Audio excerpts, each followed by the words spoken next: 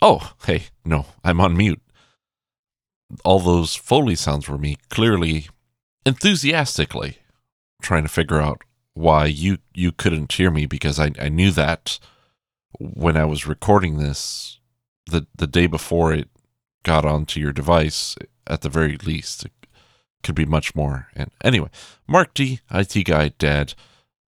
Just I'm bad. I should never do anything ever again, but I'm still doing it. And today we're talking about Silent Movie, which is a 1976 film by Mel Brooks. Last episode I said I was going to talk about Mel Brooks. I'm fucking talking about Mel Brooks. That's what I'm doing. So, here we are, Mel Brooks. I didn't start at the beginning. I didn't start at the end. I just started at the first one that I came across.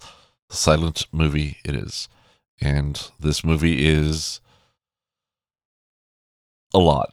This movie has a million and one jokes and gags. Everything is a joke or a gag. This is very much what I was thinking of while watching Clue. I was thinking of this style of movie where there is never not a joke. There is not one actual serious moment in this movie, and I really, really liked it.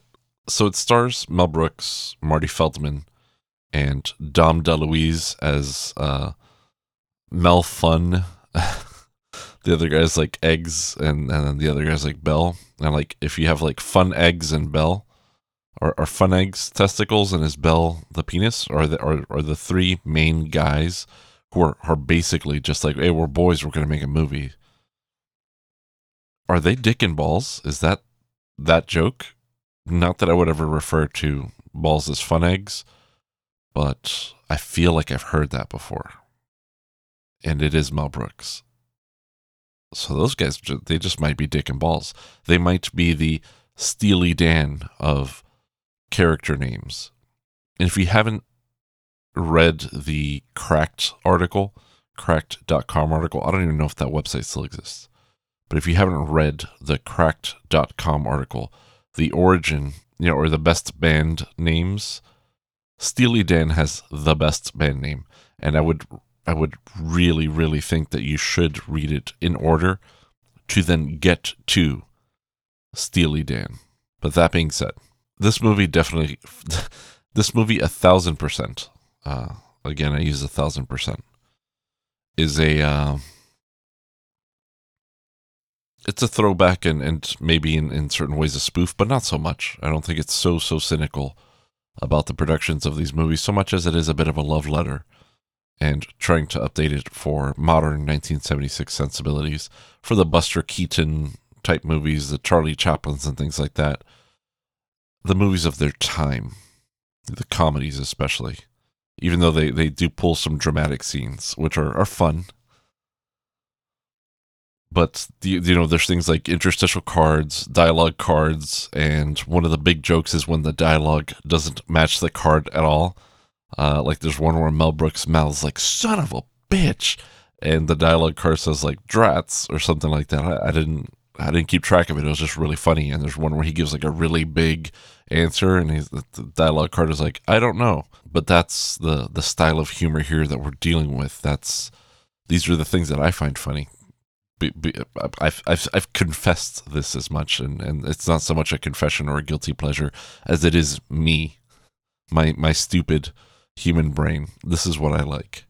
So it has those cards, and they're used in their own kind of meta layer of joke, the layer 9 of joke there, the layer 8 being the human layer, right? So the performances. And you have a band who provides music to sync up to the movie, and there's some Foley. So there's like pops and dings and thumps and things like that are ostensibly sound effects, but very much in the vein of like, if you've never seen a silent movie that has a kind of effects track or a Foley track, think of Thrilling Adventure Hour. If you haven't listened to Thrilling Adventure Hour, then you're missing out, and you should. It's an older show, but it checks out. And in the beginning of the movie, I'm like, is Mel Brooks going to stay dressed as a captain the whole movie? And he does. It pays off. It was a payoff in that it was only set up that he was dressed as a captain the whole time. I don't know. It's this movie is it extracts these feelings of joy and these novel experiences. Novel because we don't really get the whole silent movie thing. I know The Artist came out, and I started to watch it one day, and it was late, and I just fell asleep. It's late today watching this Mel Brooks thing, but I also hyped myself up by saying I'm gonna fucking watch all the Mel Brooks movies, so now I have to. Nobody made me watch The Artist. I didn't paint myself into that corner. But here we are. You know what? Mel Brooks is a sucker for a running gag, and I'm there for it every time. I don't care. It's just that there's a few in this movie, and there are a shit ton of cameos. This is basically a more elegant Fanboys for a more civilized age. And Fanboys is the Star Wars prequels like fan movie, and has every cameo, including Seth Rogen and Kevin Smith are the two that I can instantly come up with. But there's a lot to it, and this is Fanboys for a more civilized age. And I will say that Mel Brooks has been known to be a more progressive filmmaker. Blazing Saddles was notably really convention breaking in terms of the race of the actors and things like that. Cleavon Little being the main character, and there was a lot to it, and it comes through a little bit here. There are definitely people of color in the movie, kind of throughout, not really in major roles at all, because the only real major roles are like the three, dudes I talked about, Bernadette Peters, and maybe like two other dudes that are in all the other Mel Brooks movies, maybe three. Sid Caesar plays the studio chief, and he's the caveman in History of the World and things like. It's a whole thing. That guy's a thing. Look him up on Wikipedia. Go for it. But yeah, there's some maybe progressive jokes that are set up in a non-progressive way, perhaps, with regards to homosexuality. Right? And I think that's worth examining slightly now at a very surface level. I'm not an academic. But I'll say that Mel Brooks is pretty okay making himself look like he's gay. So I think that's a pretty positive spin on the thing. Even though a bit the butt of the joke is like, oh, he's gay, but he's also in a position where he looks gay.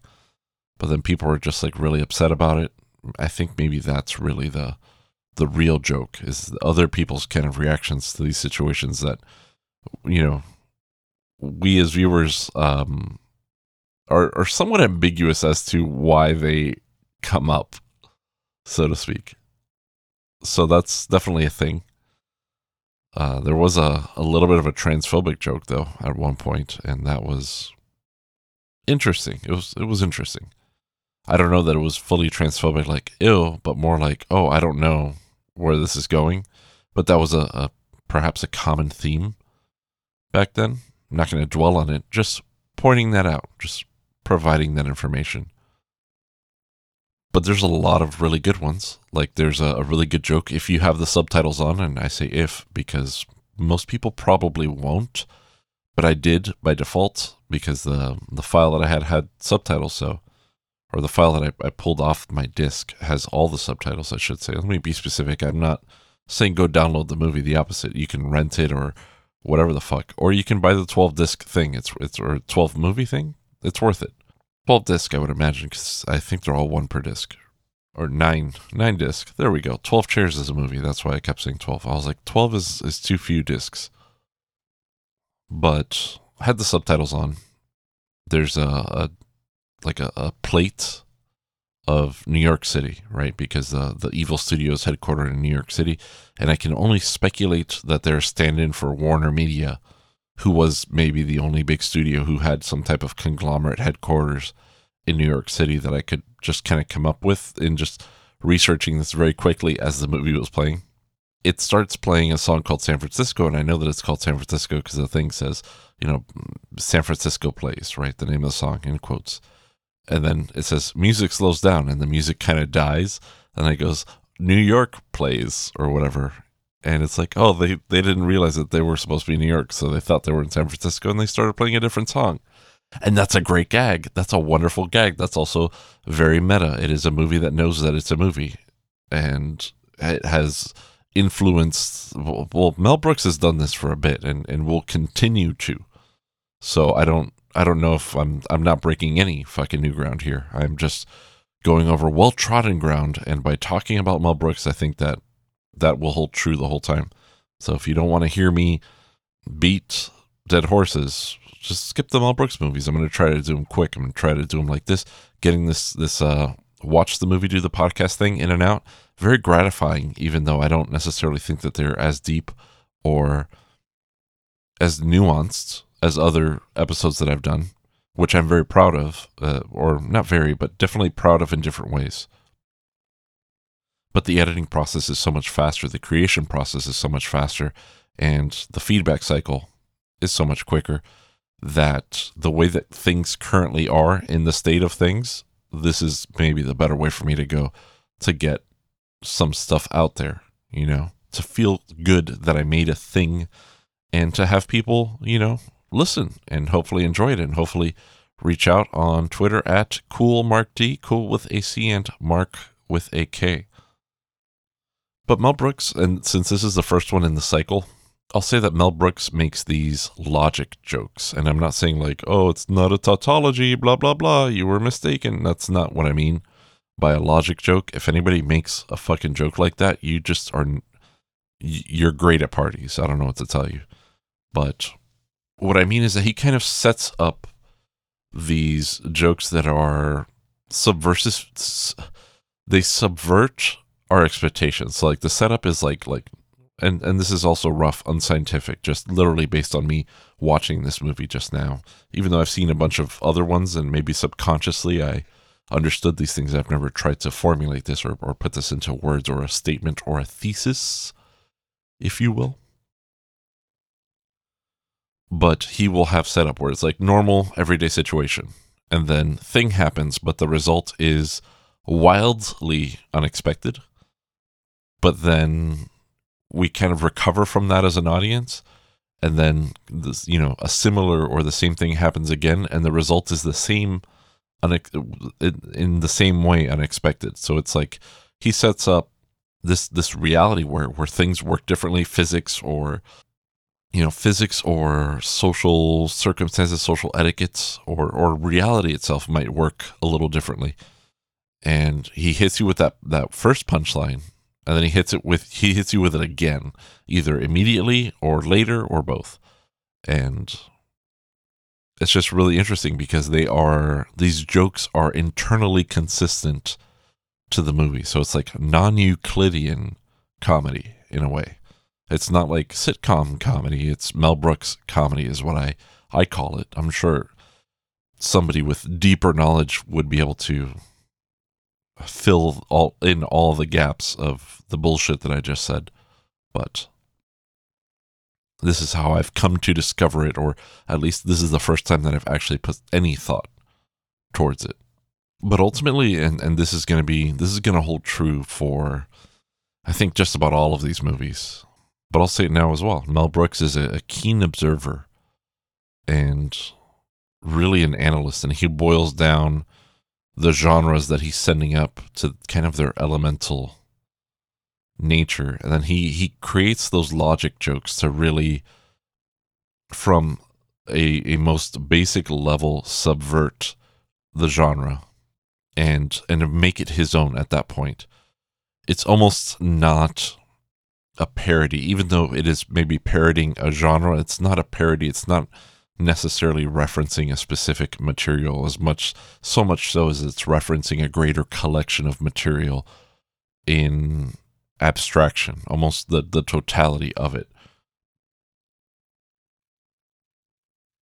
If you're an object-oriented programmer, you know what I'm talking about. And yeah, silent movie, really funny, short. I think it's like 80-something minutes. I legitimately laughed out loud a couple of times.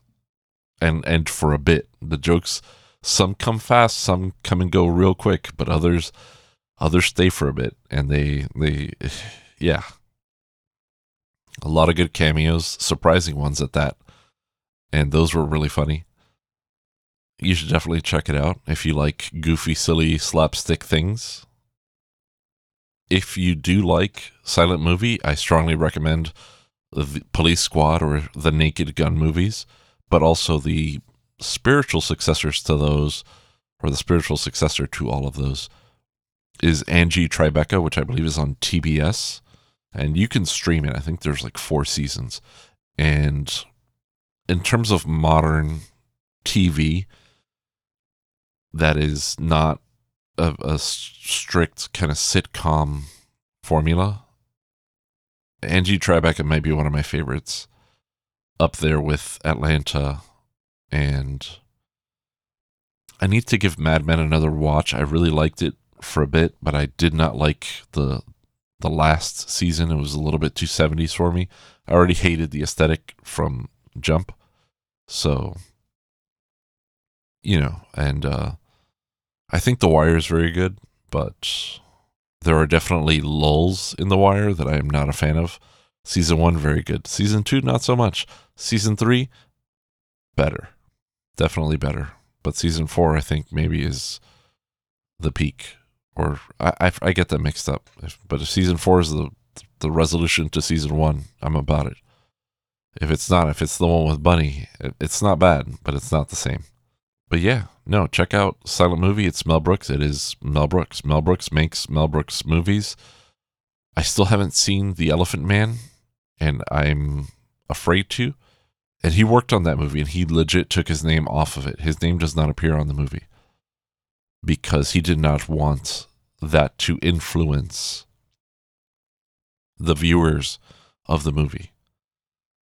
But one would think, with Mel Brooks having made such a consistent collection of these Mel Brooks written, directed, and starring that are just so fucking goofy and so perfectly dumb, that he is incapable of writing drama.